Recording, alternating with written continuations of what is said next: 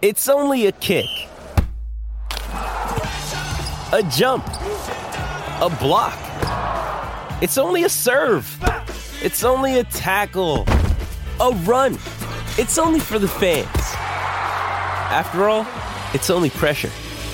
You got this. Adidas. For logbook servicing you can rely on, you need to make the right choice. You need trained professionals who are fully qualified to service your car according to manufacturer's specifications. For real peace of mind and a nationwide warranty, book in or book online at repcoservice.com. Sunday Crunch Time. Jasmine has it. Oh, his kick's a bit heavy. He's left too much out there. Ralph Smith picks it off. Hugo Ralph Smith, right foot kick around the body. The Tigers are in front. For the first time tonight, the Tigers lead. The ball spelt free and making the most of the opportunity, Judson Clark to score the goal. Feeds it to Close, who can run around, snap and score for the Cats. High ball, Cam Guthrie underneath it, beaten by Pickett, who gathers and sends it back inside 50. Morris Rioli Jr. takes the mark. Picked one in the first term. Add this one to the list, and the Tigers are back in front by 3 points at the MCG. Through centre half forward, Stengel sprints onto it, swivels around, casts it high to full forward. Henry takes the mark! He's plucked it from the evening sky. Jack Henry for the Cats to lead, strikes it. Geelong in front again. He's played predominantly forward all afternoon in his return. It's thrown in, the siren sounds. The Cats hold on for victory at the MCG. Did we just see the game of the year? The Cats hold on to win by 3 points. A phenomenal game of fluctuations, feistiness and forceful encounters. The 3-point win to the Cats, but does it come at a cost? Tom Stewart, what will be his fate? And Dion Prestia will miss next week for the Tigers. Silvani for the steadier. That'll do the job well. He drops it onto the right boot. His target is Silvani. Almost. Curnow, last man standing in the pack. Grabs at the jumper. He's kicked 3. Getting underneath it was Cox. He's done it again. Cox has gone up early. Curnow stayed down. He runs it into the open goal square and gets the crucial first of the last. Bit of razzle-dazzle. Hewitt fed it forward. O'Brien can just turn, fire, helicopter, and goal! It's all coming up Carlton now. And off the padding. That's it. On the strength of what we've just seen, Carlton should be considered chief among the contenders. They take the Dockers by 31 points and what has been a rollicking Saturday afternoon in the footy. Well, Carlton just showed that if you've got an undermanned defence, all you have to do is just make sure that the opposition's midfield can't get their hands on it, and then your defence doesn't have a worry. And Carlton don't have many at the moment either. They are just percentage outside the top 4, and they announce themselves as the must-watch team in the run home in 2022. This is the Sunday edition of Crunch Time.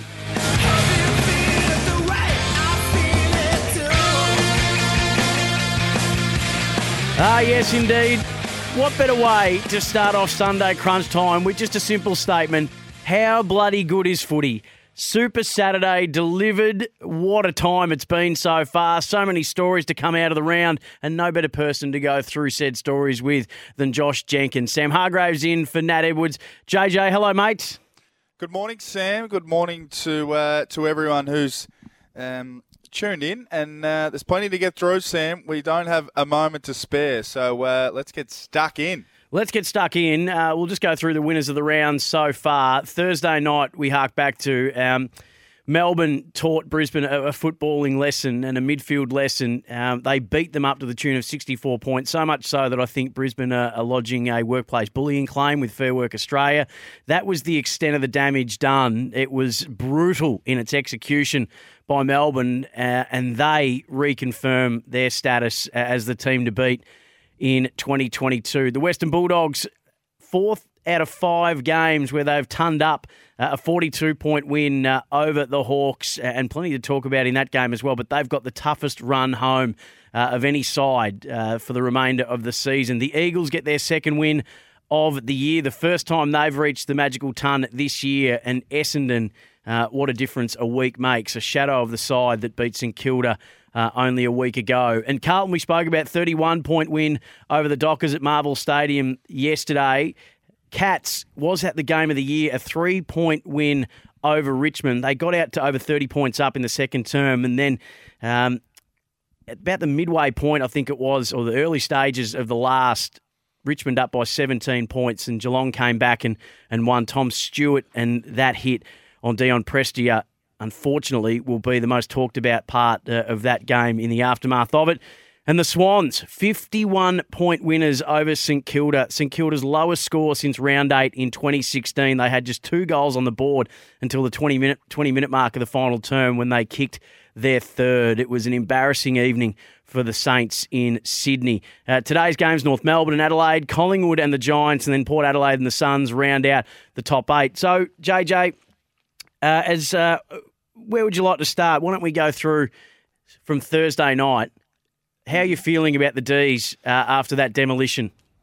Well, I'm feeling good because they were back to their best, and they were back to their best in a Melbourne type of way, a Melbourne kind of way. It was their defensive structure and ability to set up behind the ball. It was Stephen May taking out Joe Danaher. Danaher was up and about early, won a few free kicks, had a few shots on goal early, had 3 shots on goal in the first quarter, could only kick 1 goal, 2, and then basically was snuffed out of it by Stephen May. And May's presence, talk about him in terms of the off-field stuff as much as you want, but let's judge him purely on-field.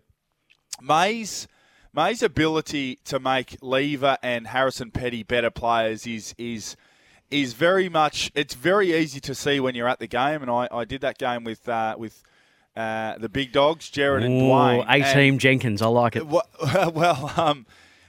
It's so easy to see the confidence that Lever and Petty play with in the air. Lever had 14 intercept possessions, 7 or 8 intercept marks.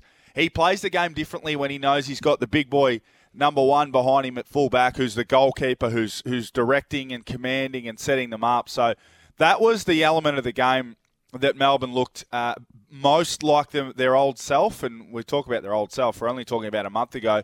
The defensive system, and Max Gawn plays a big part in that, so to do it without him was important. And then just their dominance around the footy.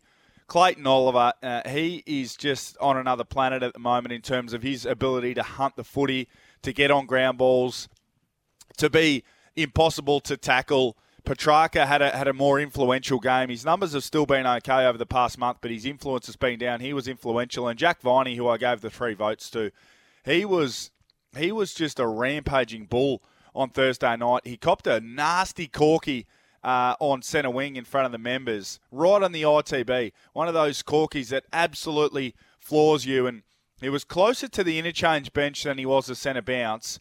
The D's were up by about 50, and he hobbled his way back to the centre bounce and said, I'm not going off. I'm going back in for another taste, for another lick. And he was just symbolic of what Melbourne brought to the table Thursday night. We can talk about Brisbane, and people can write them off as much as they like, but that game was about Melbourne getting back to their premiership selves. JJ, the midfield was astounding to me because clearance numbers and centre clearance numbers favoured Brisbane going in. I listened to Kingy's Champion Data podcast, and he'd been speaking in the lead up to this round about the numbers he had, teams against the top 12 teams in the competition. So in terms of midfield, this was 1v, I think, 5 or 6. Melbourne being the 1 because of their clearance differential in games is the number 1 in the comp against the top 12 sides, and then scoring from clearance, which we'll talk about. So to have the numbers of 11 more clearances in favour of Melbourne, plus 38. Plus 38 in contested possessions. They had 19 more inside 50s and they scored 77 points from turnover. I was just astounded by the ease in which they were able to win it at the coalface.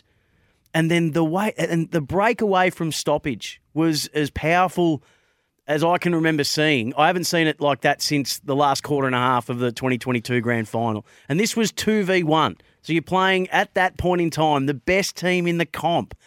And they were made to, at times, and I have a soft spot for Brisbane. I'm a big fan of what they do and how they go about it and the people involved in that club. But it looked like an AFL v VFL contest in the middle. Well, it did, and powerful is the right word, Sam, and you used that word, and that's perfect. And that's the way that you would describe the way that Melbourne went about it around the footy. Viney was powerful.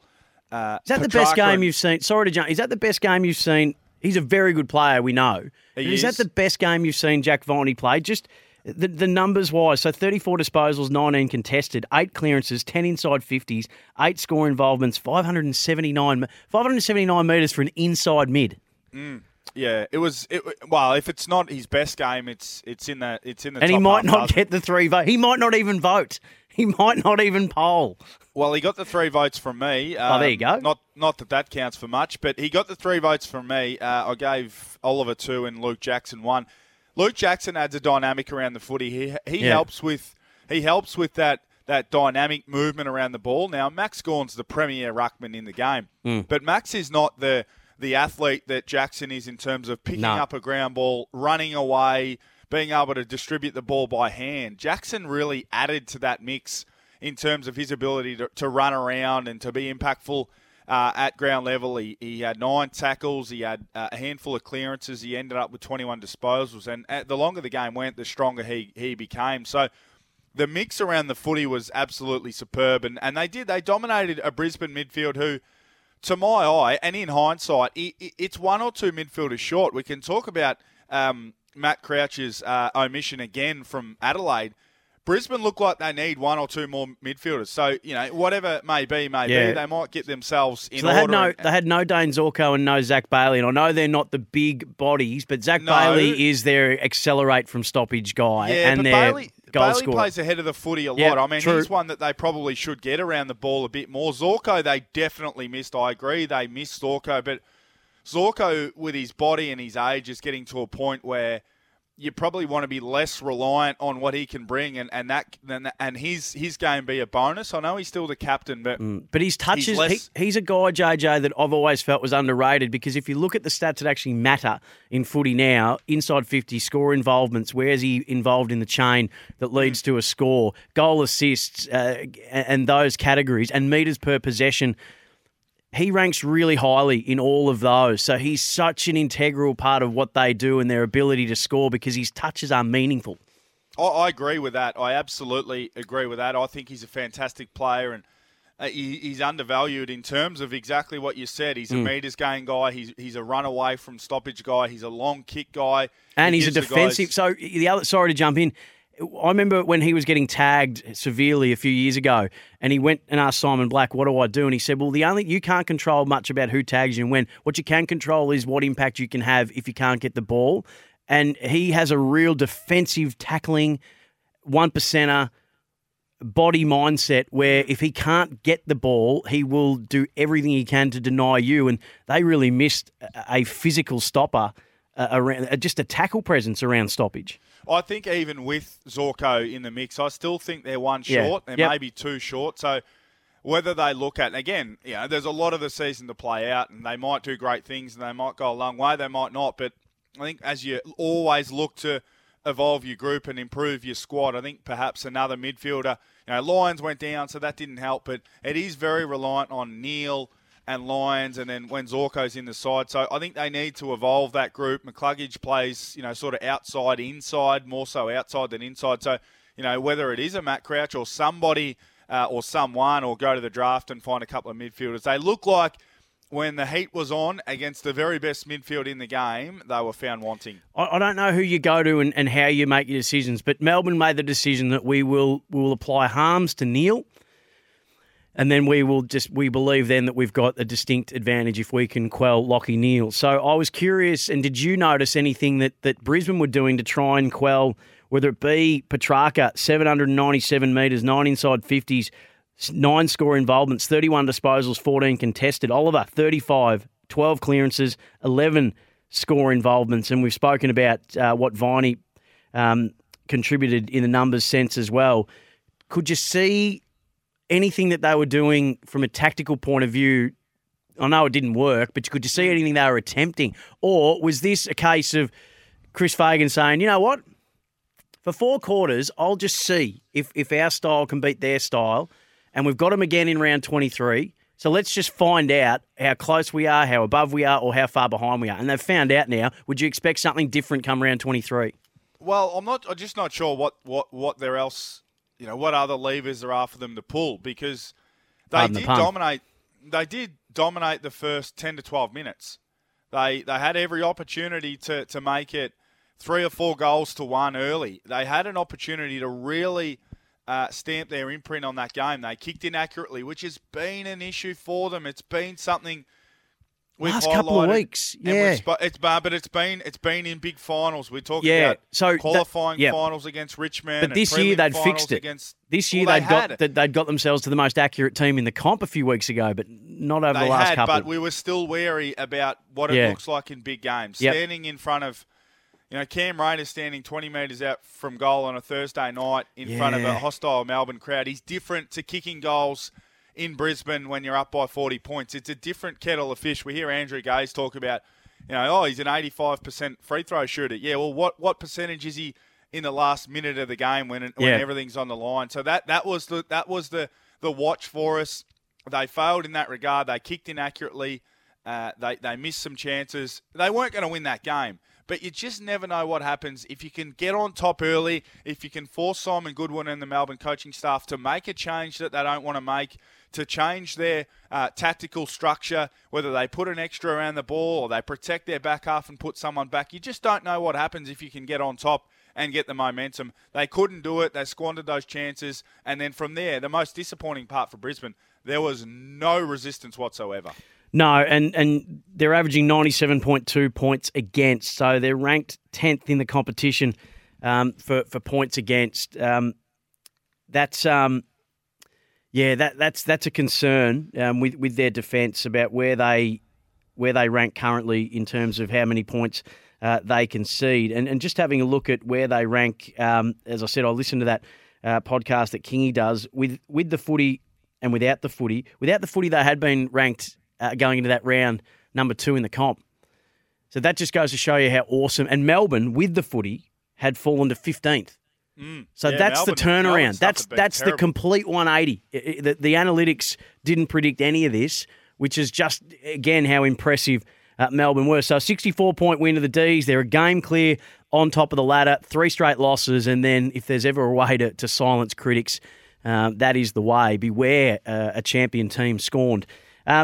We've got so much to get through. We're going to be joined at 11:30 by assistant coach of the Adelaide Crows, Nathan Van Berlo. So looking forward to catching up with NVB. To the Western Bulldogs, 5 out of 6 now, JJ. 52 points they scored from stoppage. Clearly that's where they're at their best.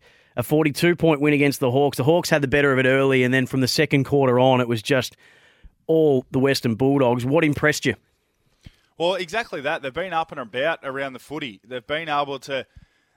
We know they've got a potent midfield. They've got a prolific midfield that has the potential to be potent. It's not always potent. Sometimes you can be critical of them for being prolific without being potent. And Friday night, they were both. They were able to, as you said, score 52 points from stoppage. But they've been consistent in terms of scoring the ball from that source, from the stoppage source, over the past 5 or 6 weeks. They scored 11 goals against the Giants in round 14 the last time they played. They were way, way, way down on scores from stoppage against the Cats on that Friday night. If you remember, they only scored 15 points from stoppage. But before that, 72 against the Eagles and 59 against the Suns. So they've got the ability to be so potent from stoppage. You look at Treloar running and carrying and having bounces and kicking it inside 50 or kicking goals. You know, you look at McRae being more creative with the disposals that he gets. We always expect him to get 30, but it's when he's creative with that left foot. Bontempelli can create, can be a guy who's setting it up. He can be the hockey assist guy. He can not necessarily get the direct assist, but the second in line assist. And we saw that from them from the middle stages of the second quarter because they were asleep early.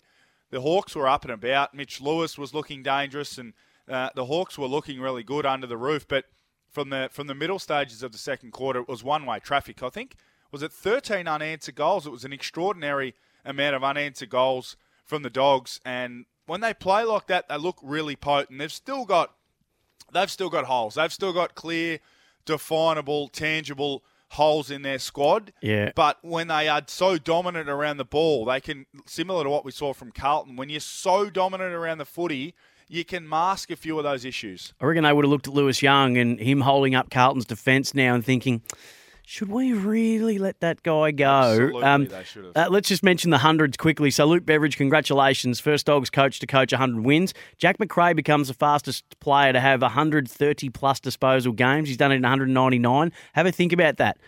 The fastest player. And look at the accumulators and the high disposal getters over the journey. That is a phenomenal effort from Jack McRae, multiple All-Australian. And this is the fourth time in 5 weeks that they've scored over 100 points. I do want to, their run home, just quickly, JJ, before I get to the most humorous part of that evening and maybe the most ridiculous fine handed out by the MRO this year. Their next 6 games, Brisbane, Sydney, St Kilda, who are out of the 8 now, but were in it coming into this round, Melbourne, Geelong, Fremantle. You'll know you're alive at the end of that. If you get through that 6 weeks and you're still in the 8, then all credit to you. Yeah, absolutely. It's a serious run, isn't it?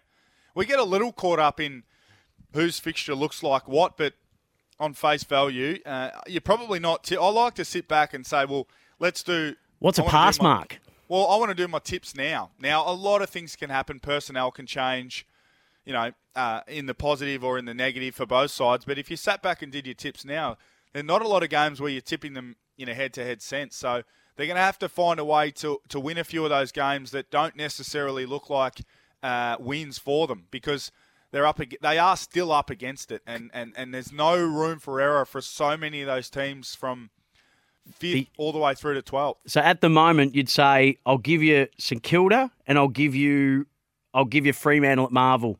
But I'd expect Brisbane to bounce back against you, although you played great. That was a phenomenal final last year.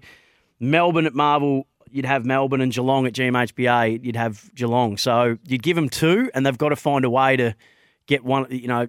They've got to win. They've got to take care of the 2 that you've given them. You need 13 wins, yeah. Fremantle at Marvel's not going to be easy. No. We've seen them travel and have some big wins this year, but if you give them those 2, then they've still got to win. They've got to win at least one of the other 3 that you say, Brisbane on the road, Geelong down in Geelong, and Melbourne at Marvel. They've got to win at least one of those 3 to give themselves a fighting chance. Because also, Sam, it's not just about scraping into 8th. You've got to finish as high as you possibly can to give yourself a realistic chance at it. So, JJ, we've seen a lot of ridiculous things this year, and I'm going to put this up as my clubhouse contender as the most ridiculous sanction that we've seen handed down for the season. So James Sicily has been charged with misconduct against Aaron Norton in the 3rd quarter.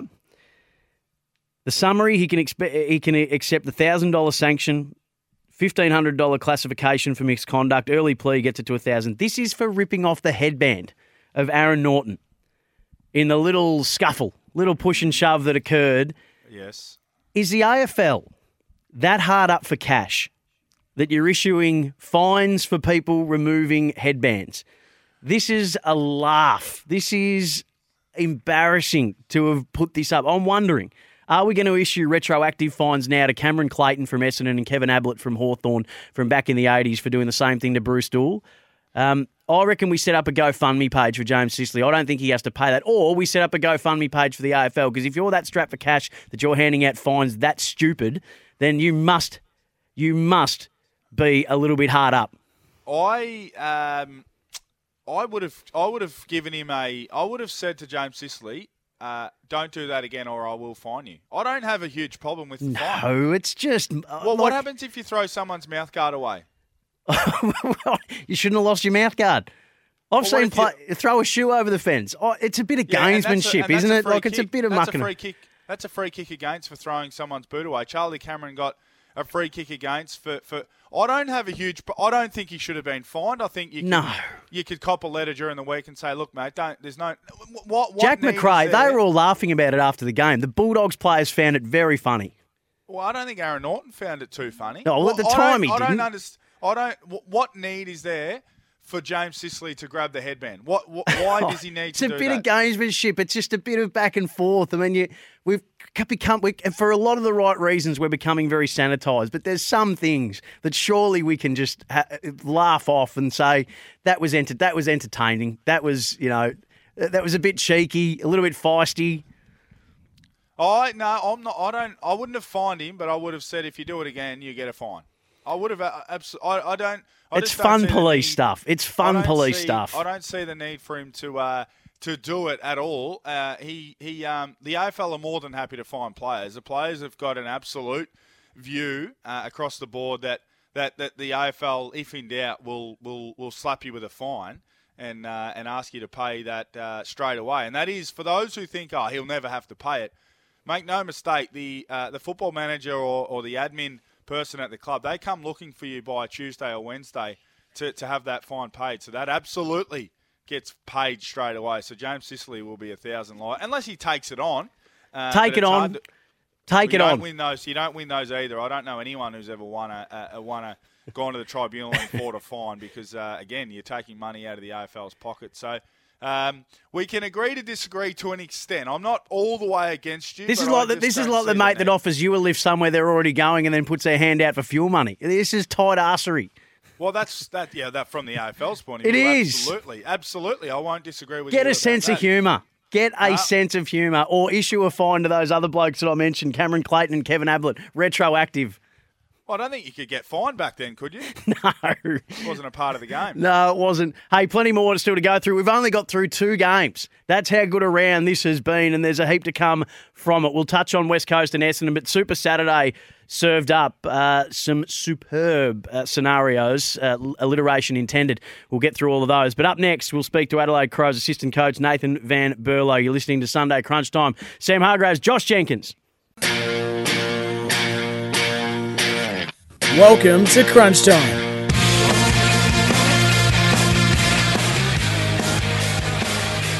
You're listening to Crunch Time for Thirsty Camel Bottle Shops. Answer the Camel's call. Thirsty Camel Bottle Shops. Text us anytime, 0433 98 11 16. At the moment, JJ, for our really, really heated and serious debate about the James Sicily, Aaron Norton headband saga, issued a $1,000 fine. Probably a debate that belongs more during a presidential campaign or a prime ministerial election in Australia, but we'll have it here instead. Just off the text, so really has split the constituency. Josh is right. Otherwise, it escalates to other things, is one text. And another text says, why is he wearing a headband in the first place? Get a haircut. So really has engaged the listeners substantially, JJ. I agree with both. It's a revolting haircut. I actually like his hairdo. He's one of my favourite players, so I feel like I can actually slap him with a revolting haircut. Sure. It's not a great look. But he chooses to wear a headband. If it was good enough for Bruce Doyle, who had no hair and no reason to wear a headband, then it's good enough for Aaron Norton, who has a mop of hair. So it is a fair question. But if he chooses to wear it, he shouldn't have to go and fetch it because someone's thrown it. But I'm happy to leave that conversation about the headband at any stage, Sam. Well, why don't we do that now? We've still got so much to talk about from the round that's been, but the round to come, there's still some important games. And even for those who aren't in contention with the top 8, there's a pride on the line game. And it's ironic, the scenario we've had this round, Josh Jenkins, where the top 8 teams are all playing another top 8 teams. It's only the 5th time it's happened. One of the times was in 1998. when in that round, North Melbourne and the Adelaide Crows played. Wayne Carey put on a masterclass and North Melbourne got the win, but later that year it was Adelaide Crows that got the ultimate win and won the grand final. So just a little connection from yesteryear to the round here. But this is about pride. North Melbourne looking for their second win of the year, and the Crows have lost 6 out of their last 7, and they haven't won down in Tassie since 2005. They've got a 1-7 record in the Apple Isle. So it hasn't been a happy hunting ground for them. To tell us how they're going to go about correcting that stat line, Nathan Van Berlo, the midfield coach of the Crows, has been good enough to jump on. Hello, Nathan. Good morning, guys. Thanks for having me. Our pleasure. Numbers don't bode well. Is that anything that's been factored in at all to your preparation for this week? Are you talking to our record down here or our recent form more so? Well, record down here. Feel free to speak on both, Nathan. Feel free to speak on both. Oh, look, recent form down here. I mean, we haven't played down here with this playing group for a number of years, so it's really hard to reference that. And more, I guess, recently our recent form has been not where we'd like it to be in certain areas of our game, but I guess the pleasing thing we've taken out of the majority of our contests in the last 7 weeks, albeit we've lost 6 of them, is that we've been right in the game right up until that last quarter, and it's been not through lack of effort or necessarily system, it's been our own polish with ball in hand and ability to finish off our work that has ultimately cost us in a lot of those games. So that's been a big work on for us. So our challenge today is to make sure we maintain that rage around the contest, because that's been a strong point of our game, but also have a mind to defending really strongly and finishing off with ball in hand. Nathan, good luck this afternoon against the Kangas. I think everyone acknowledges that your team plays with great spirit and hunger and you play with vigour.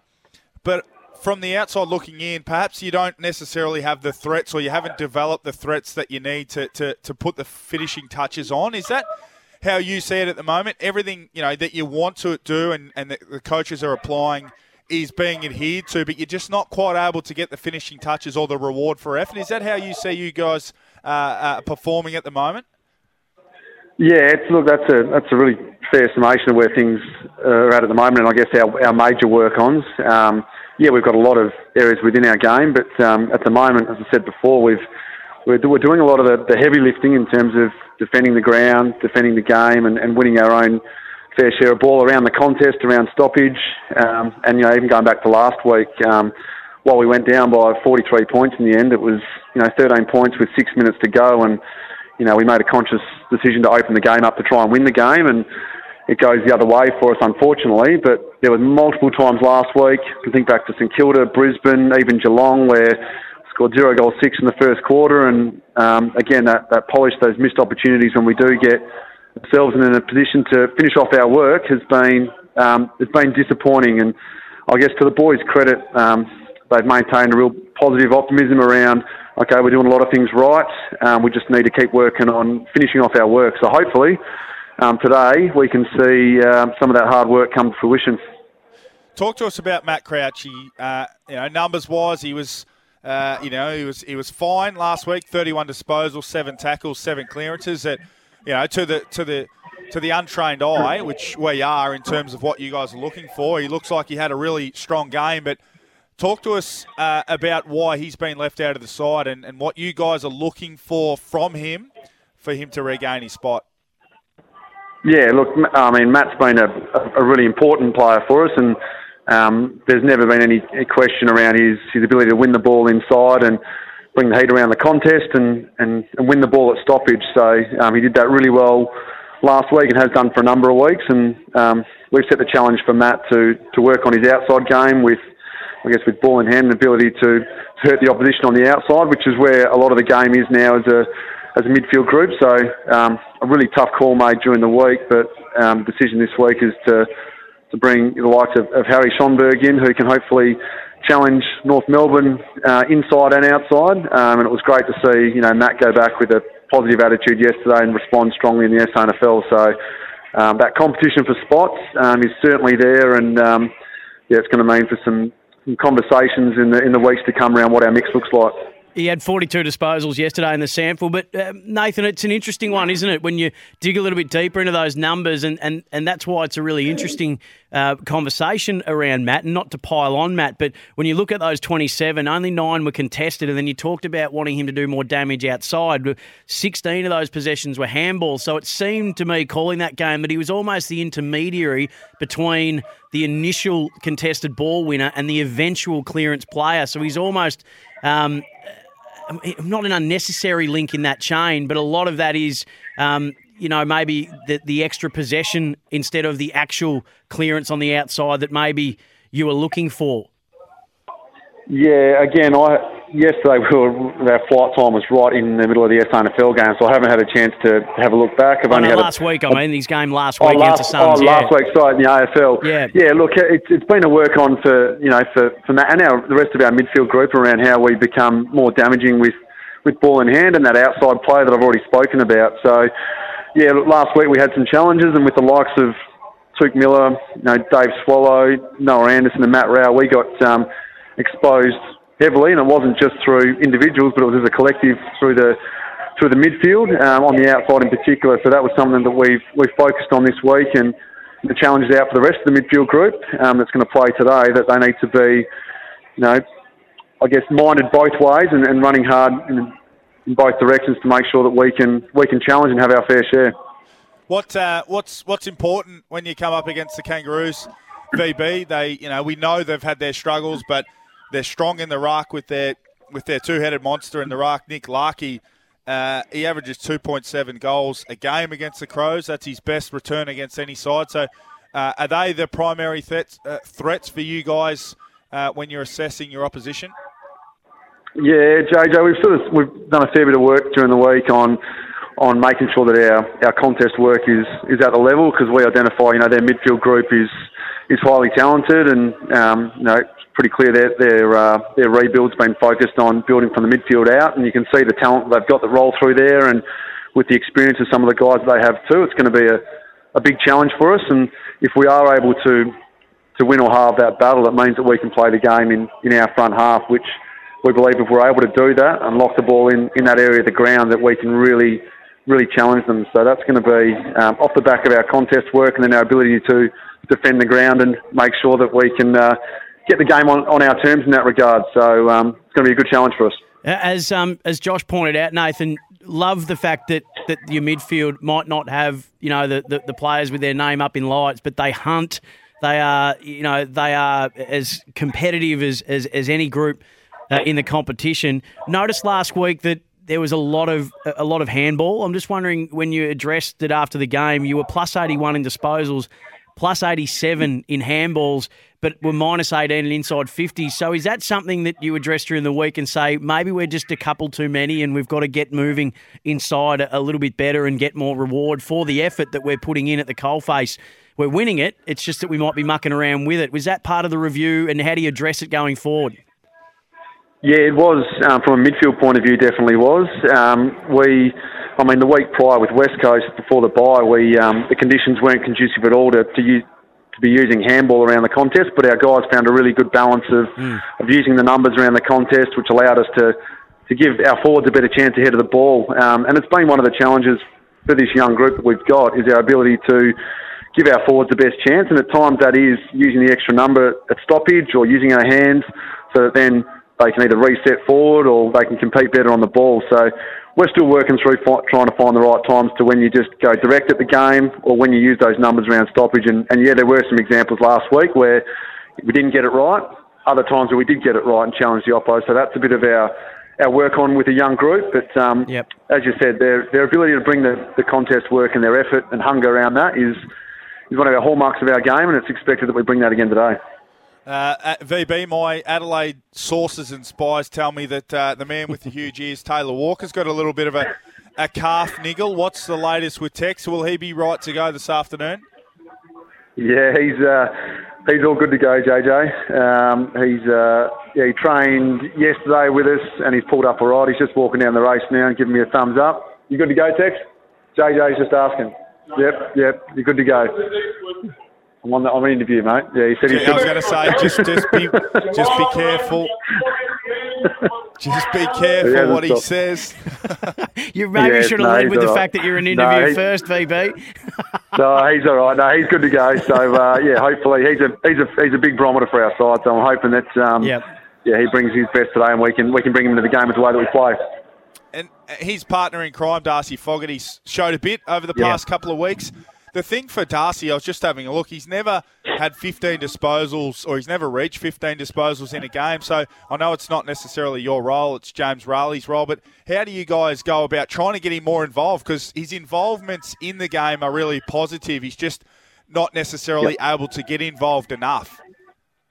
Yeah, that's. I know that's been a lot of the focus for Darcy. It's not necessarily increasing the numbers, but it's how he can impact the game. And he's put a lot of work in when he's been out of the side this year in terms of his ability to compete aerially and really launch at the ball, which I think we've seen huge improvements in that over the last month of footy. And it's funny how his impact on the game has grown with that as well. And over the last couple of weeks, we've been really happy with the role that he's played, and we hope that as that becomes more consistent in his game and his ability to hit the scoreboard and confidence grows, that those numbers will continue to increase because, as you said, when he gets the ball in hand, he makes things happen, whether that be continuing a chain to score or hit the scoreboard himself. So it's been really pleasing to see that the hard work that he's put in has paid off, and he's in good form at the moment. And Nathan, you can just be honest, it's just us gals here chatting. Have you and the club just sent any of your midfielders out with the specific instruction of trying to one-on-one recruit Jason Horne-Francis? Is anyone just whispering in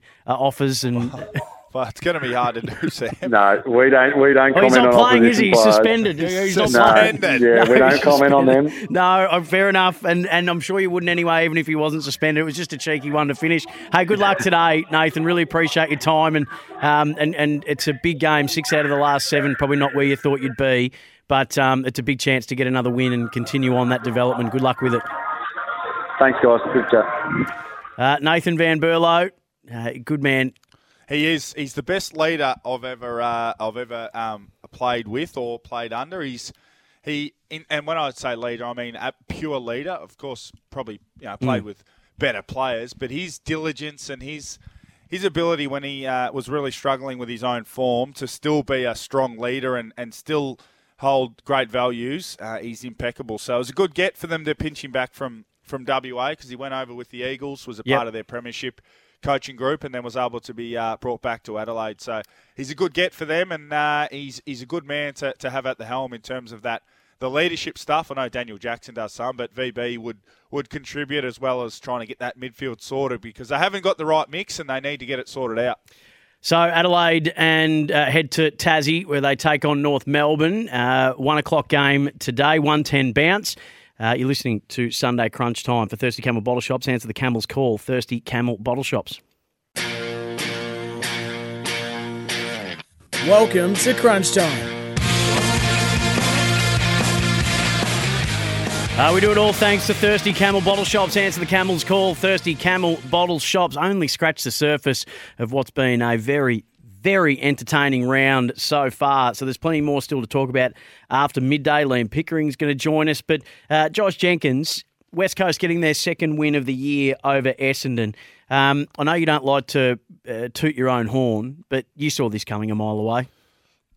Well, I think a few should have. Surely the market was completely against West Coast, and I just couldn't quite understand it because if for those who watched West Coast against Geelong the week previous, the Eagles were good. They competed strongly and they pushed Geelong at different stages and regained some good players as well. That was the other thing. When you're regaining strong, experienced premiership players, of course you're going to be better performed. And Essendon have been so up and down. They've been more down than up, but their best has been okay, but their worst has been terrible. And on Friday night, they just couldn't defend. They couldn't stop Kennedy from scoring. He had a big game, kicked 5 goals, and West Coast were able to get up and going in front of 40,000. And it wasn't a huge surprise that West Coast won the game. And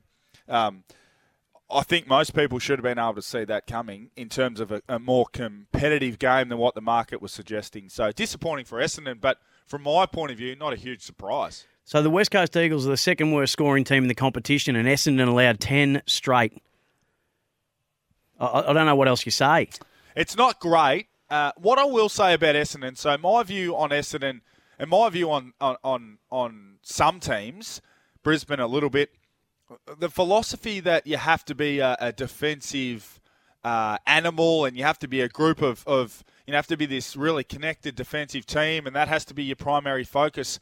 Well, I don't think, if that is the way that Essendon want to play, then they're going to need to make wholesale changes to the way or to their personnel because they don't have players who are built like that. They don't have guys who are really defensively focused and that's their primary thought process when they're playing the game. Their focus is to play with flair and be aggressive and get ahead of the footy and rack up disposals. They don't have a lot of guys who are built to defend. They don't even have bodies big enough to be key defenders. I've said this all season. Like Jayden Laverde, he's just not big enough to be a key defender. He's just not big enough, yet they continue to either persist with him. And Ridley's really a lever, isn't he? Like Ridley wouldn't even be as big as Jake Lever, and Jake Lever still plays as a third tall, and Petty plays as a second tall. Like to me, they are their best chance of winning games is actually trying to play and make it 120 to 110.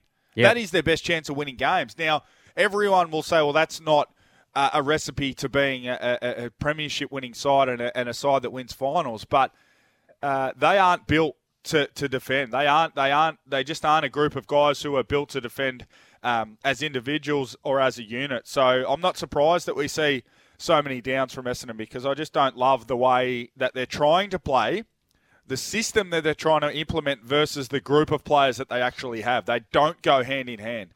So after the match, Ben Rutten spoke about the fact that they missed Parrish and they missed McGrath. I thought that of all teams that you don't want to complain about injury lists and unavailable players, West Coast would be the team, given I think their injury list is about double what Essendon's is. Matty Lloyd saying today on the Footy Show that Essendon need to look at Alistair Clarkson. Do you go to the drastic measures of that for a coach who's only in his second official year, that you look to oust him in year two and bring in... I haven't heard it all in context. I don't know if he's saying bring Alistair Clarkson in to help or bring Alistair Clarkson in to replace.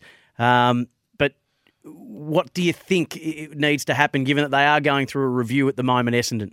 Well, you don't close your mind off to anything. So, you don't say no to Alistair Clarkson or to anyone in any form. So I haven't heard it either. But you don't say no, but I think you've got to just continue to evolve and let Rutten build the group. Second year, tough, always a tough year. I don't know, if alarmist situations are where that they would need to go. There's a Twitter poll up too. Should James Sicily have received a fine for his mischief with Aaron Norton's headband? 87% say no, JJ. 87%. That's a landslide. Have we had how many votes have we had? Doesn't matter. 224 at this stage. So that's a healthy cross-section of the community. Liam Pickering's going to join us for the second hour on Sunday Crunch Time. Super Saturday yesterday was phenomenal. We will go through in detail every one of those games. The Cats, the Blues and the Swans, the winners. More after this on Sunday Crunch Time.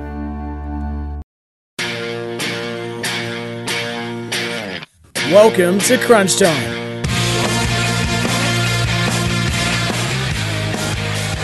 Welcome back or to Sunday Crunch Time, whichever category fits you best. It's wonderful to have you on board, however you're finding us, wherever you're finding us. Hope your Sunday is going as well as it possibly can. Sam Hargraves, Josh Jenkins, second hour for us, but joined in position A1, all thanks to Thirsty Camel. Answer the Camel's call, Thirsty Camel Bottle Shops. Liam Pickering, good afternoon, Picks. Good afternoon, Sammy, and JJ and everyone listening. It's a drizzly day in Melbourne, but some good games ahead of us this afternoon. Yeah, there are, and yesterday, Super Saturday, we'll get your thoughts whether it lived up to the billing. But we've now got four teams, all just outside top spot by a game, and those four teams are only separated by percentage, with Melbourne on top. So, as I said at the start of the first hour, JJ, how bloody good's footy? It is good. It's very good. I'm about to witness a good game of VFL footy too. Geelong and Richmond about to bounce down in front of me. Plenty of guys vying for some AFL games, Sydney Stack, Ratugolea, Francis Evans. There's plenty of Quinton Narkles out there.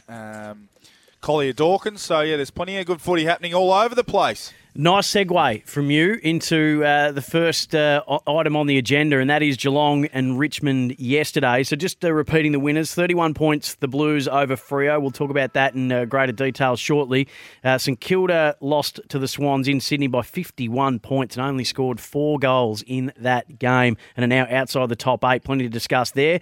But did the Cats and the Tigers give us the game of the year, Liam Pickering? Slight bias from you in this space, but I know that you'll be objective nonetheless. A 3-point win, 35 points in the second term, Cats lead by. Then the Tigers kicked 10 out of the next 12 to lead by 17 points early in the last before Stengel, Close, Cameron take back the lead, and Jack Henry, who hasn't played since round 5, becomes the hero along with Tom Stewart, who in equal measure villain and equal measure hero, depending on who you ask. Your impressions, Picks? Oh, it was a fantastic game of footy. Gee, it was. The Cats were terrific early, and and then Richmond got their act together and started to do that Richmond run of old, and they looked a real handful, and they look a team that's going to be a serious contender in the finals. And for the Cats' credit, they actually found a way in the last quarter when they were just under 3 goals down to be able to find a way to win. And they got back what they were doing in the first quarter late in the game, which they'd gone away from for 2 quarters, or maybe it was taken away from them by Richmond. But either way, it was a fantastic game of footy. JJ, what was you had a vantage point that not many of us have. No, he was at the races. I wasn't there yesterday. Oh, you weren't there yesterday? He was at the races. That's why I said you had a vantage point that not many of us had. Yeah. No, I saw plenty of the game and watched a lot of it back this morning when one of the girls decided to get up at 5:30. I just thought it was a game of... It was 2 teams who took the ascendancy in the game at different stages, and 2 teams who are going to be, or who are very strong groups and have got very, very good, match-winning type players all across the ground. Even like a Tom Stewart, describe him as a match winner because of the way he sets so much of the game up for the Cats. And Shea Bolton threatened to take the game away. Tom Lynch threatened to take the game away. His battle with Sam de Koning was absolutely outstanding, and we saw some big free kicks and controversial free kicks. Jack Riewoldt looked like he took a big hanger, and a free kick was given away not long after. Tom Hawkins gave away a free kick for the same thing. So it had everything, and it was a game that I know Geelong get the 4 points and Richmond get nothing, but I don't think too many people will be writing off Richmond on the back of that. Numbers didn't really separate them except for one. So if you go through all the key stats, Pickers, it's only contested ball where Geelong had a clear win on the night, plus 23 in that space. But every other number pretty much neck and neck, which speaks to the evenness of the contest. Yeah, well, it was. That's right. And look, the Cats dominated out of the centre square in the first half, and then Richmond absolutely obliterated them out of the square in the second half. So there's not too much between these two teams. As last night's battle really showed us, but the free kicks, Cats 26, Richmond 13. I think a few Richmond fans are not all that happy about that, but that's not the reason the Cats won. No. Cats won because they set it up early and then found a way when they were challenged, and thought it was a fantastic win. You mentioned the free against Jack, when Jack Riewoldt took the mark, JJ did, and then the Hawkins, well, they were both there. I mean, they were both free kicks. Absolutely both free kicks, so no real issue there, but Shea Bolton's a star, isn't he? He just looks he looked the most dangerous player on the ground for mine. I see he was not in the votes in the paper, but geez, I would have had him in there. Little Liam Baker. His third quarter, what did he have? 3 possessions and kick 2-1? Yeah, just in a little spell, in a little patch. He's just a gun, and Liam Baker, who was, I thought, quiet early, and he dominated the game after quarter time. And Vlosten was just Vlosten. He's a beauty. There's one that I want to ask you both about. It's a lead into a story which we can get to in just a moment that Sam Edmund alluded to yesterday in Saturday Crunch Time. But Tyson Stengel might be one of the most astute recruiting decisions that we've seen of recent times. And I want to ask you this, given that we know that the All-Australian selectors tend to only pick one out-and-out small forward because they don't want to upset any midfielders and cram them all in wherever they can. Kane, looking at you, make a change. Would he be the All-Australian small forward at the moment? You do compare the pair with him and Charlie Cameron, very little separating them. Well, Charlie cut more goals, cut more tackles inside 50, but wow. Well, he's in the mix. I think there's only a couple of them. There'd only be 1 or 2 ahead of him, if not. So he's having a terrific year, and not just the goals he's kicked, but his involvement in goals. He was really crucial at times last night. So, no, he's been a great pickup. Not a real surprise. I mean, Stephen Wells has done it for years and years and years. He's brought in good people into that football club and good players, and Stengel seems to be another one that they've got right. JJ? The talent's undeniable. It always has been, and even Richmond were of that view. He just couldn't get in when they were winning premierships, and he came across to Adelaide, and he and I played together a little bit, and you could see the talent. Like, the talent's undeniable. The thing that is surprising me a little bit, he's just been so consistently able to find the footy. 18 disposals yesterday. He's one of those players early in his career you say, he's only getting 8 to 10 touches. He's so creative and he's so damaging. If we can find a way to get him 12, 13, 14, then we've got a player. Well, 18 disposals, 409 metres gained. He was so damaging. He's so clever and he's so damaging when he gets the ball. His ground balls are elite. He's an elite finisher. He's got to be in the mix. Isaac Heaney probably goes into the mix in terms of the small forward. He's a different type, though. Him and Fritsch, You hardly call Heaney a small forward. He's about 6'2". Yes, but they're going to pick him in that sense because they're going to pick sort of half forward mids, and they're only really going to pick that one sort of small forward. Shea Bolton probably gets into that mix as well. So he's around the mark. The great thing is whether he makes it or not, he's in the conversation. So that's pretty amazing. Well, he's contributing. He's contributed every game he's been at the Cats. What was he like, JJ? Let me ask you this. You played with him. I mean, what sort of a kid? I mean, he had a few warts on him when he left Adelaide, obviously. What sort of kid was he, and what sort of kid is he now? He's not he was never a bad guy. Like, he was never a bad kid.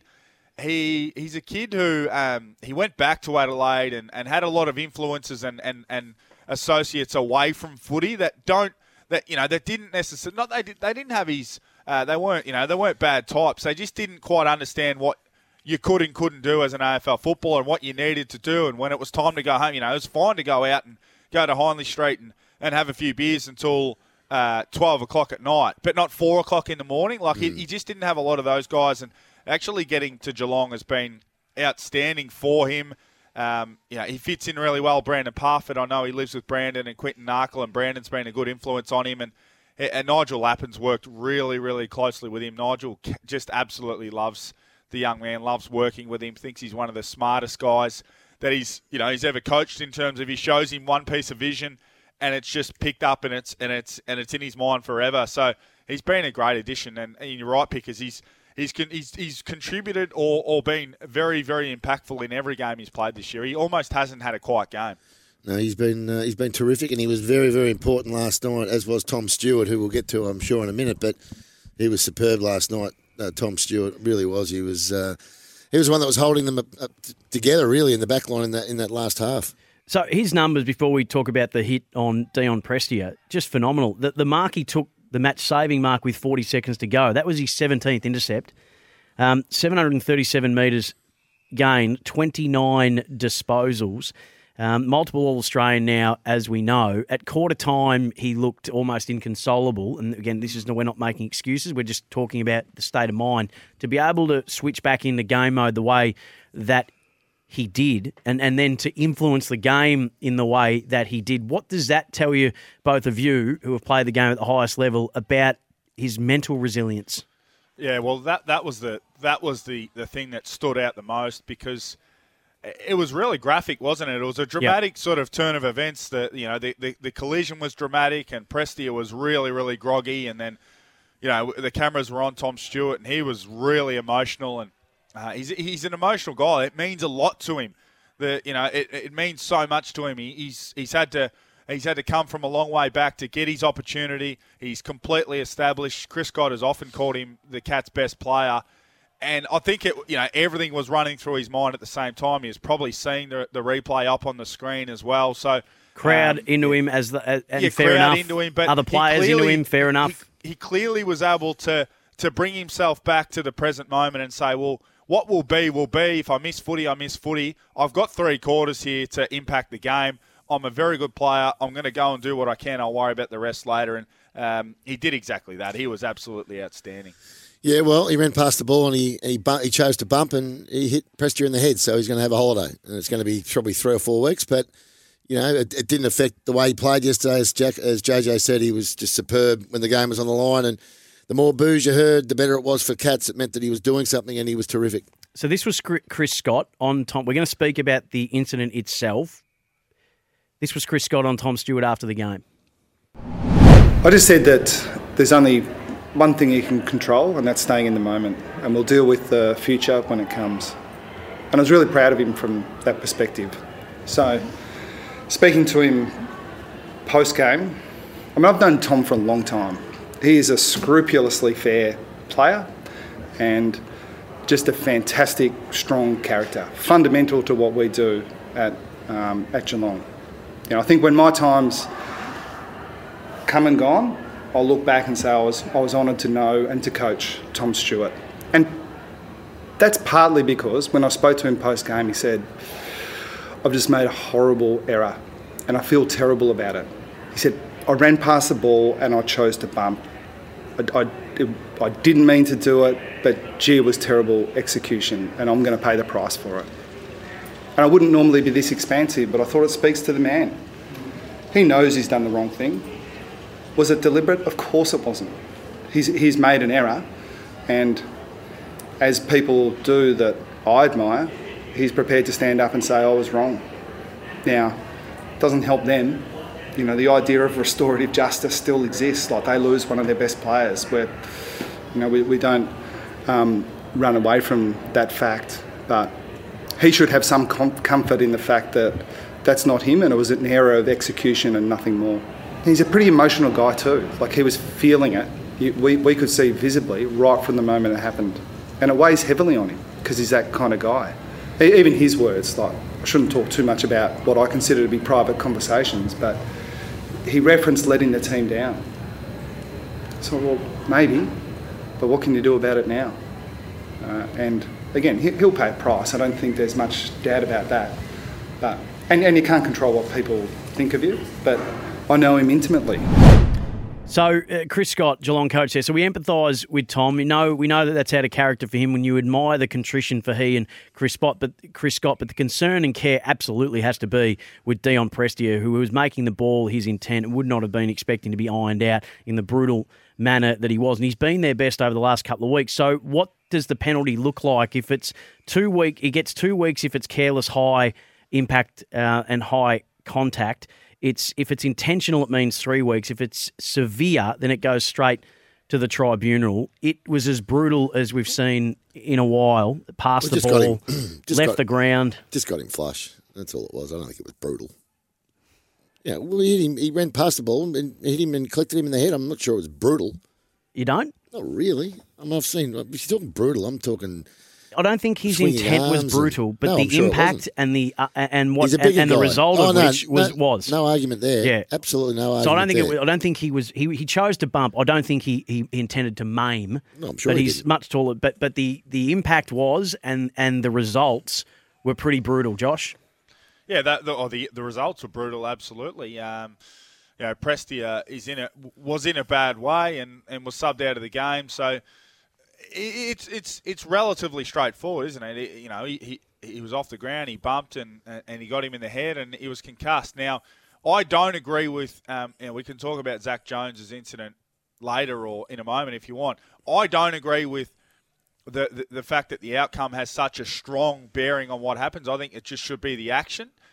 But we know it's not, JJ. That's the reality. Well, it shouldn't be. It shouldn't. We are basically at a point where. The offending player is almost in the lap of, or the luck of, how strong a jaw, how strong a head, or how resilient the receiving or the recipient is. If whether one person gets a concussion and the next doesn't. Now, I'm not talking about the Tom Stewart incident there. I think that's pretty straightforward. He's off the ground, he bumped, all that sort of stuff. He went past the ball. That's very straightforward. But if what I'm saying is, if Prestia doesn't get a concussion, or if the I can't recall who Zach Jones bumped, if he does get a concussion, that's a different conversation. If Luke Parker stays down, that's a different conversation as well. That's the element I don't enjoy, and I think could be altered a little bit. But I also understand the environment as it is. So there's a lot we can quibble over in the game. There's a lot we can debate about. There's a lot of nitpicking we can do. But this is the clear example of the one that we're trying to eradicate completely, isn't it? Yeah, it is. Yeah, absolutely it is. And he'll get a holiday on the back of that. So is it any more than 3 for mine? I don't think so, personally. But If it goes to the tribunal, it probably will be. So would it be fair to say, if you take away the people, and this is not so for Geelong fans, we shouldn't have to ever keep disclaiming this, we're not talking about Tom Stewart, the person, so we're talking about the action. So the action itself is a good opportunity for the AFL to send it to the tribunal, to send the very, very clear message about what they're trying to do. They have whiffed on some of these at times, and there's the mixed messaging that's occurred around it at times. This is one where you can say, not about you, Tom, because look at the contrition you've shown, what a good, understand, could see how it pains you were, how devastated you were and how upset you were with what you'd done, shows the character of you. But the action we highlight and say, this is the standard that will not be accepted. Yeah, okay, I don't have a problem with that. Yeah, just put it to the tribunal and see what they say, if that's the case. And it'll be exactly the same with the Luke Parker one. Yeah, well, that'll be the one the Jones one. I'm more interested in the outcome. I think we understand what's going to happen with Tom Stewart. I think people will be stunned if it's less than 3, and probably equally stunned if it goes north of 4 or whatever. But I think we all understand it's going to be a suspension. The Jones one is the one I'm interested to see the outcome, because we've seen those ones thrown out. We've seen players get off those, so that's the one I'm interested in. I agree with both of you. It's it is time that we make a stand on those types of incidences. That's why I'm sort of speaking so strongly about the Jones one. Just like I've got a strong view about when guys throw punches, and we should make a stand on that, but we haven't done that either. So to be determined, I suppose. Yeah, it is. When you look forward to look at where this game now has both of these teams getting back to from a football point of view. So Geelong it was a massive game for both clubs yesterday. Well, do you have it as club? I know recency bias, but and we might even get the text to help us out here: 0433 98 11 16. Is it Clubhouse leader for game of the year? There was one not long ago that was a belter of a game too. I'm just trying to think who it was. Collingwood Carlton at the G was very good. That was a good game, yeah. The Giants and was it Giants and Bulldogs? Yeah, well, that was a shoot, and that was just good fun to watch. That was a great shootout. I think we're getting much better games this year than we have in the last couple of years. Yeah, much better quality standard of games, because the competition's so even. I mean, take away a couple of sides near the bottom, the rest of them are real good teams. I mean, you can make a case for the three games today. I can make a case for every one of the underdogs in that game to win today. Every one of them. Yeah, I think you're right. And how many have you got in your footy tips so far? So I got West Coast. Yep. I missed. So I picked the Lions. Yep. I picked Freo. Yep. But I picked Geelong and I picked Sydney. So of the top 8 teams that all played each other, only the 5th time it's happened, you got 6. I've got them all so far. I've got them all so far. What about the question that just really didn't care about my answer? Well, it didn't matter. I was like, he's not interested in Sam's tips. Why is not he at asking all. about that? Has never asked me in the whole time I've known him. Do you know what I've gone for today, though? Giants to beat Collingwood. Right. I've gone for North. No chance. They won the last 4 against them and beat them in the pre-season, so they're a real chance. North Melbourne to win against Adelaide. Yes. And I think Port Adelaide will beat Gold Coast at home.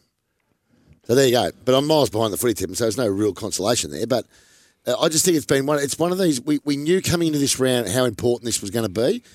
And there are a couple of teams that have banana peeled it, unfortunately, St Kilda in particular. Brisbane exposed as being not quite at the level they thought they were at. Obviously, the Dogs had a good win. Forget West Coast and Essendon because they're not going to make the finals. And I thought Carlton was superb yesterday against Fremantle. Yeah, well, there's a heap to discuss with the Blues. But the Cats now on the AFL ladder sitting in 2nd. And then, as my ladder just decided to shut itself down. Melbourne on top, Geelong on top, second. Geelong. And then Richmond hanging on to 8th spot. But they do so with St Kilda on 8 wins as well. Collingwood on 8 wins. So Collingwood could actually jump up into the 8 today if they get that win over the Giants. Hey, let's turn our attention to this game, the first game up today, down in Hobart, North Melbourne and Adelaide. So North Melbourne looking for their first win. They've lost their last 11, their second win of the season. They're looking forward today. They come up against the Crows, who have lost 6 out of their last 7. It's been another interesting week from a news point of view for North Melbourne. The news that Jeff Walsh back at the club in an advisory role. But we've been lucky enough to be joined by their ruck coach, Anthony Rocker. Anthony, thanks so much for joining us. We greatly appreciate your time. Thank you, guys. Welcome. Well, and we're happy to be with you too. Hey, just the week and the build-up, it doesn't seem you've been able to have a week without something in the news that's not quite on-field related.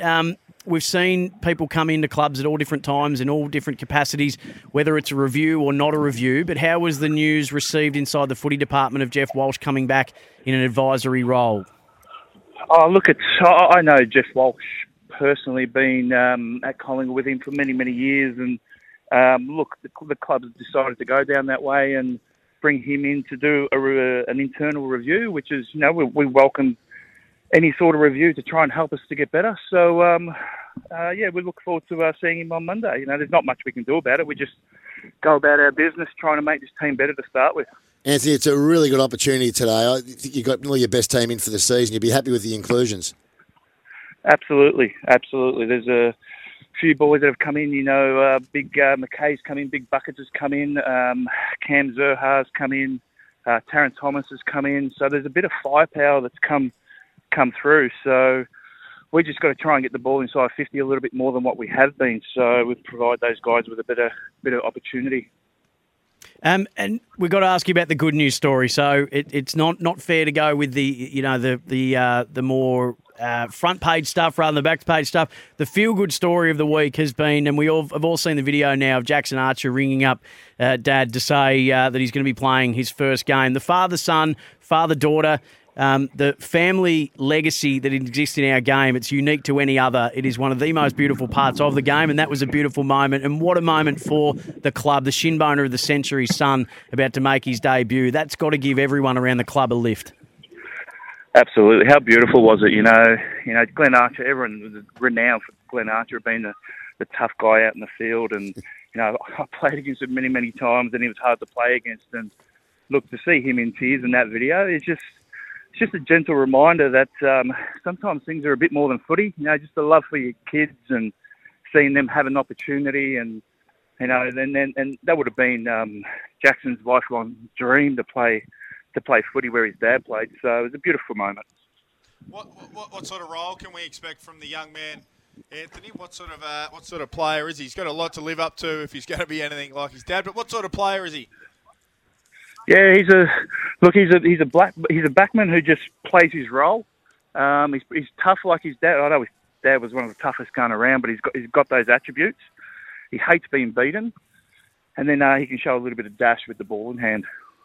What are the threats that you're on the lookout for from Adelaide? We spoke to Nathan Van Berlo earlier, and everyone acknowledges how vigorous and how hungry Adelaide are around the footy. What are the threats and areas that you're on the lookout for from the Crows? Yeah, that's definitely one of them, mate. Their inside stuff, their contested stuff inside is really good, but their ability to transition is something we really got to be on the lookout. So, but if we can get them going back the other way, there's opportunities for us to score.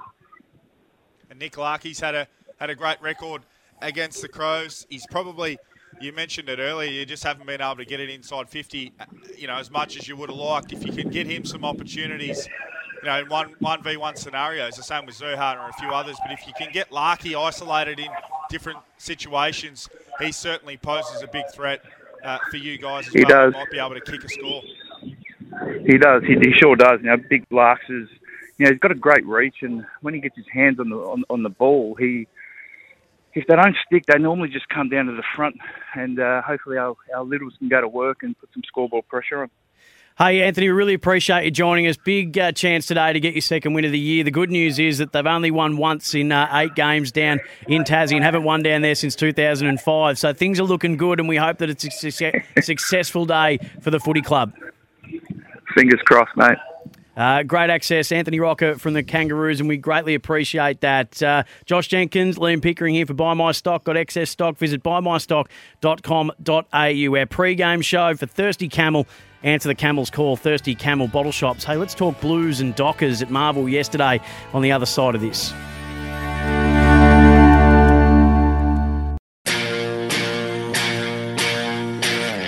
Welcome to Crunch Time. Enjoying Crunch Time banter? Check out Dabble Banter channels and copy Crunch Time bets. Go on, have a dabble. Gamble responsibly. Call 1-800-858-858. Yes, it's that time on Sunday crunch time, where we go to our man at Dabble, Joshy Jeans, and normally he's got his chin dragging along the ground because his West Coast Eagles have been putrid. But of course, this week they've had a win. Well done, Josh. Oh, thanks, Pickers. I can take full credit for that as well, obviously. Following them throughout the season. But good to have you back finally, Pickers. You've been having a holiday. Yeah, well, I've been doing the Saturday games at the moment. So, back today and looking forward to it. And how'd the boys yesterday go in crunch time, by the way, in the Dabble scenario? Well, you actually had a massive start to the week. So Thursday night you got a multi up for paying $6. Then, of course, you had the Friday win as well. So back-to-back multis. Unfortunately, yesterday you had the great bet with Geelong, but let down by the Sainers there. Just couldn't get off the mark, could they? Disappointing. All right, let's have a look at what this Sunday, Esteemed Sunday panel have done. What are we going with? Yeah, I know you're happy about this bet, Pickers. You got the Crows. They're gonna win, obviously, against North Melbourne. GWS, the upset. I like you going for value, and as well as the Gold Coast Suns, a bit of value there. 3 legs, that's paying $10, so a lot of value in that one. Okay. What are your thoughts? Well, look, Ben's told me I have to agree with you. I don't agree with you. Let me put it that way, Josh. I think North Melbourne can win. I think the Giants can upset Collingwood, and I actually think, personally, that Port Adelaide will handle them. Now, it doesn't mean I'm not going to barrack for the team. I'm going to barrack for the team. Yeah. But, look, I think it's still good betting either way. I think not about a little play value. Over $10. And let's be honest, the team carry you most weeks. That's why they're back to so sore, Pickers. That's like the holiday wasn't for you; it was for them. You're making a good point, but don't get too carried away with yourself, Joshy boy. That's all right. We'll be back off a loss next week, and I'll be back in my box. But of course, you can follow the Crunch Time AFL team. Go on, have a dabble socially, and gamble responsibly, Pickers. Thanks, Josh. We'll chat again next week. Go to the West Coast. It's always the case with Josh. He's been really sort of disappointed in his team all year, and he finally gets a win. Wasn't he up and about it? He certainly was. And I'll tell you who was up and about yesterday was the Blues. So all the talk coming into this game, JJ Pickers, was flag mantle. That Carlton's undermanned defence. They were missing every key pillar that they had. They bring in Brody Kemp.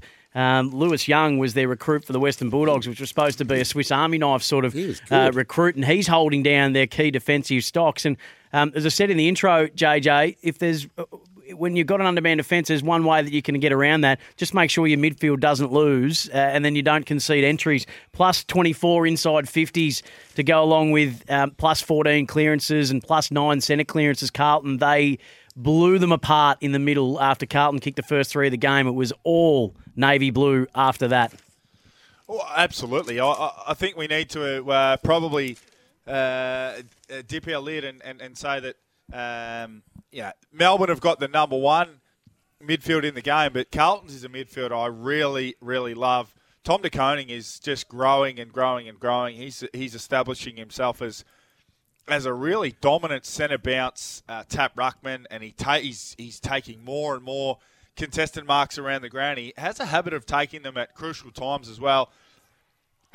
Walsh's ability to just hunt and run and work himself into the ground, his ability to pick up the footy from a loose ball situation and then explode away and pump it inside 50 was outstanding yesterday. Of course, 40 possessions for some guys, you sort of think, it's a good day, but 40 possessions for Sam Walsh is a really outstanding day at the office because of the way he uses the ball and he runs and he charges over 500 metres gained, 7 clearances, put plenty of pressure on the opposition as well yesterday. He was absolutely outstanding. He just continues to get better and better somehow.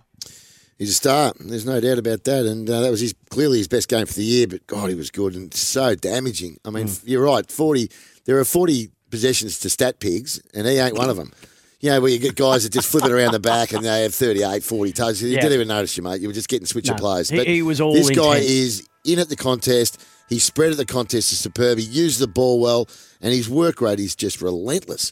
He's a dead set gun. He was synonymous with their approach all day. They were just so desperate to not put their defence under pressure that the midfield was surging forward, almost like rugby league trying to hit the line and get their nose through. Some of the things they were doing at times we actually were laughing in the box that they're just this single-minded intent just to force a way through, at times just running straight at opposition players. Yeah, just push them over. Trying to push them over just to will it forward.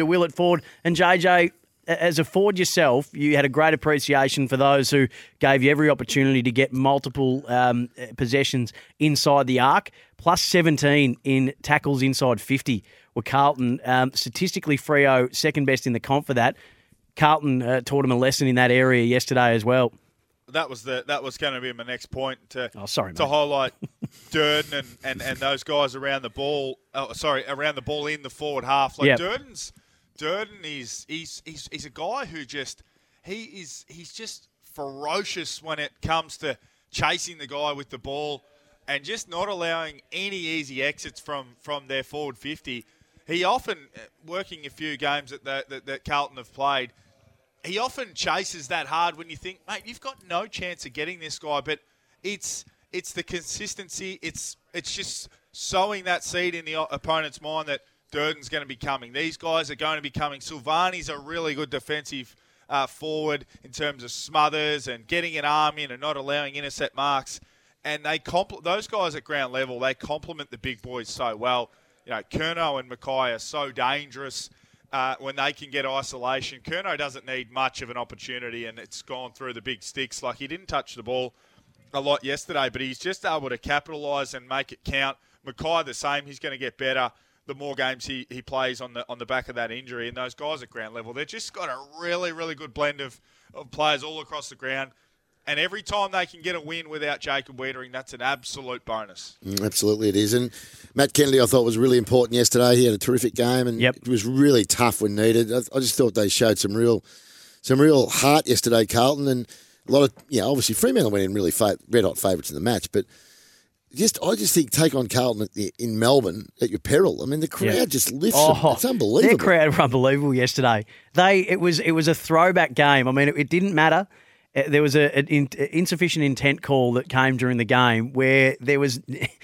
I hate that rule, but this was so beyond doubt, and they still blew up the Lux at it. It was just great. The atmosphere that the Carlton fans created. What was the crowd yesterday? I think it was almost like having a 24th player. Yeah, well, that's why in those tight games this year, I've always tended to lean towards Carlton because when they played the Swans, I think the Swans were going probably a little bit better at the time, but you just think they're going to have a big crowd there. They're going to get behind them. And these guys, to me, look like they're thriving in the environment. Hey, on a positive, Will Brodie went to Cripps for most of the day and maybe even took the points. 37 for him. I think he kept Cripps to about 26. But I want to ask you both about Nat Fyfe. So there's a push and shove that unfolds where it's mainly Carlton players surrounding Nat Fyfe. He got a little shove from Cottrell that had him going towards the umpire, and he puts a hand in the chest of the umpire.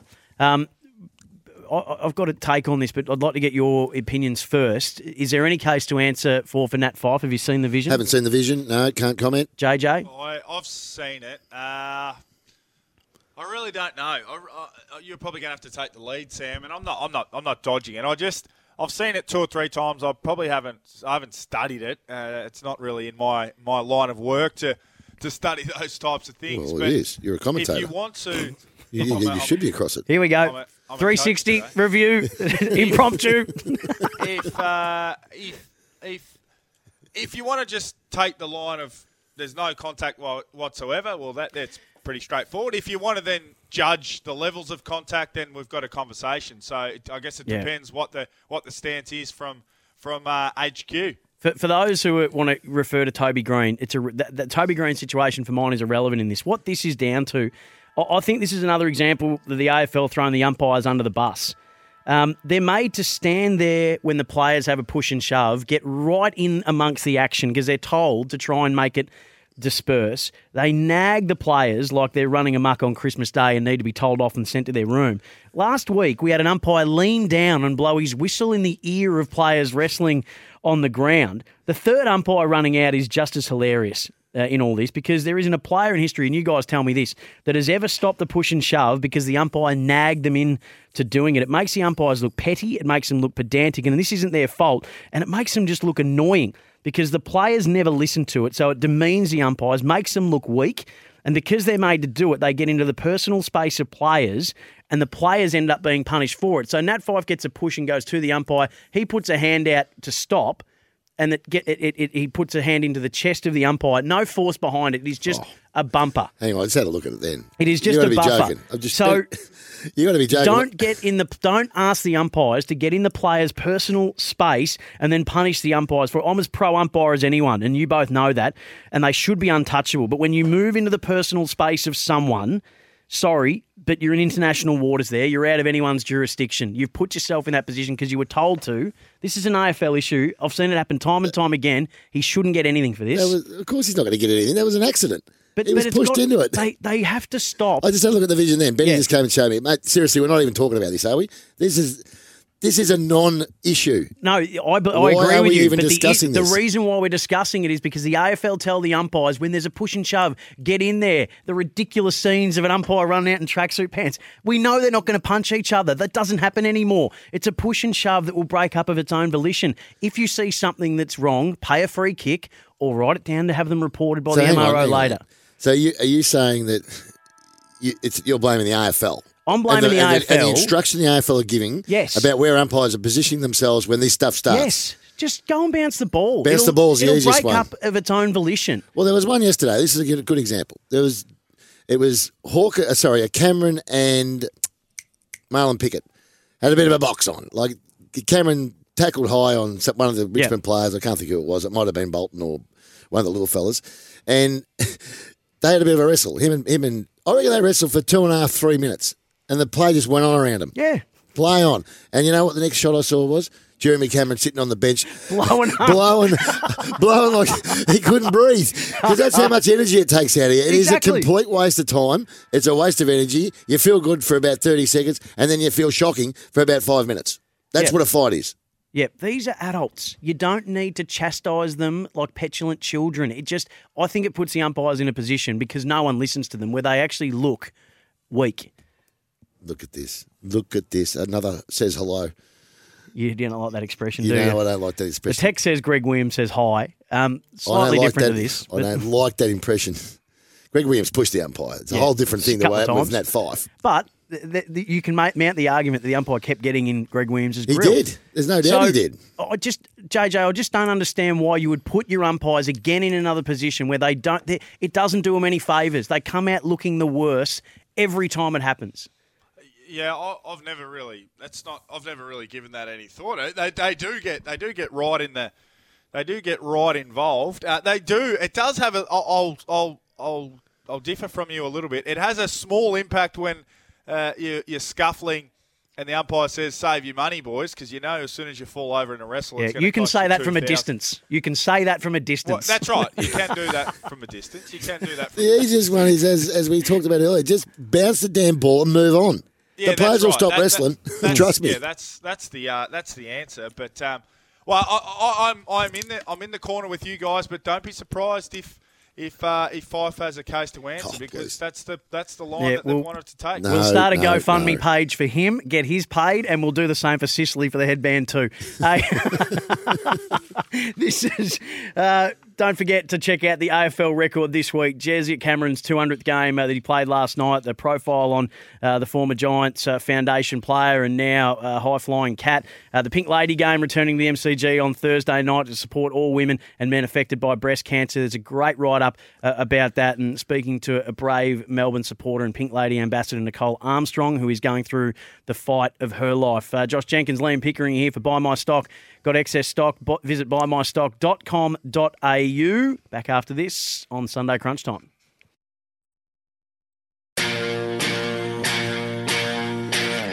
Welcome to Crunch Time. Yes, indeed. Not long now before the opening bounce of North Melbourne and Adelaide down in Hobart. So North Melbourne have lost their last 11. Adelaide 6 out of their last 7. So pride on the line for both of these two teams.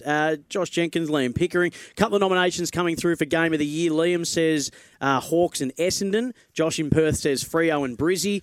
Carlton Collingwood's come through. Geelong and Collingwood. Geelong Hawthorn. for games of the year, and Geelong and Richmond would be right up in that mix. What do we make of Sydney and St Kilda? 51-point win to the Swans. They put the Saints to the sword in the second half.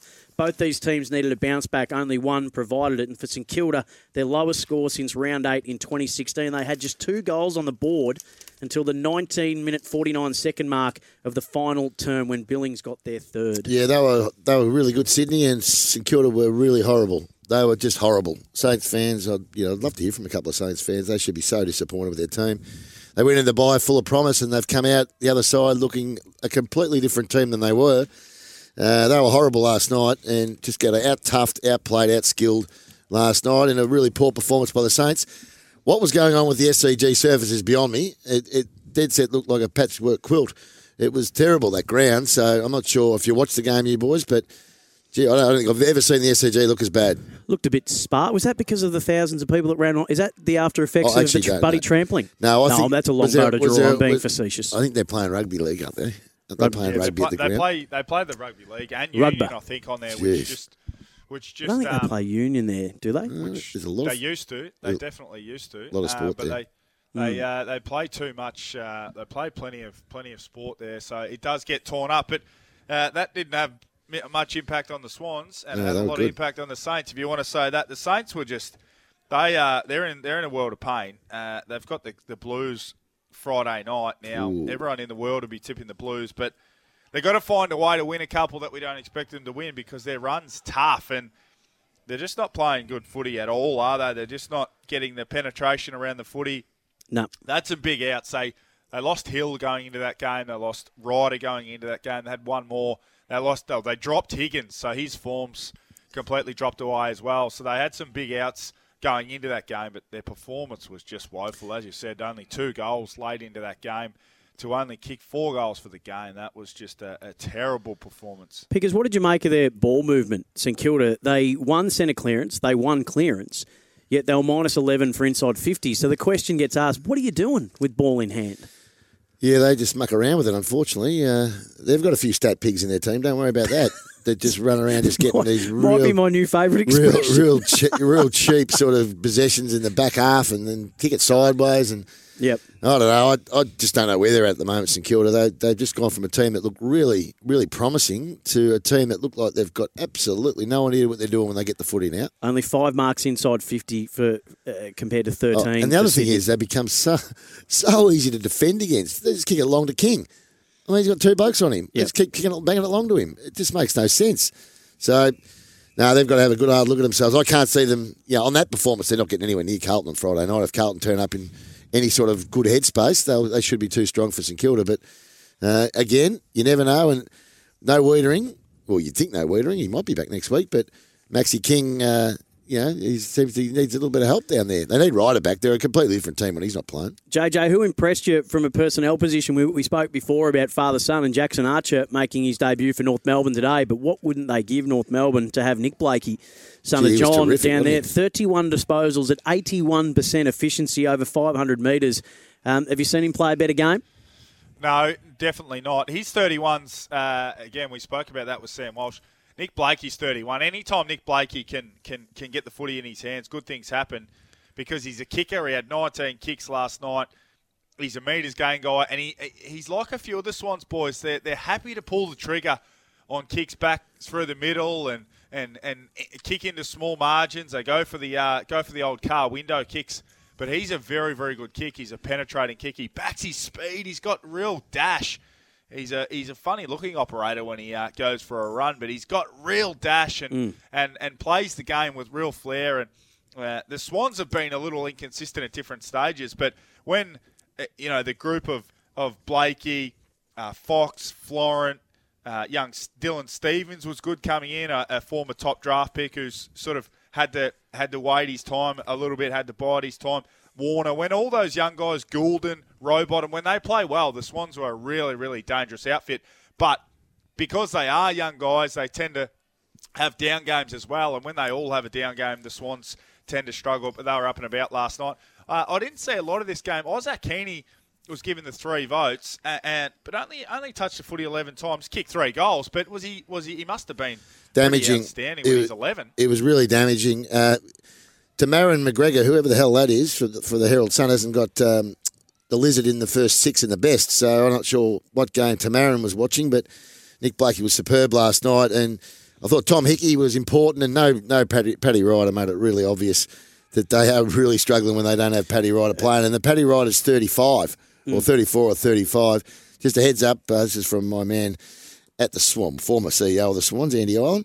Football stadium being rebuilt next door, of course, so the league and union being played on the ground. It is being played on the ground. Yeah, so only happening whilst the stadium's being redeveloped, so it's finished in September. That's been happening for ages. It has.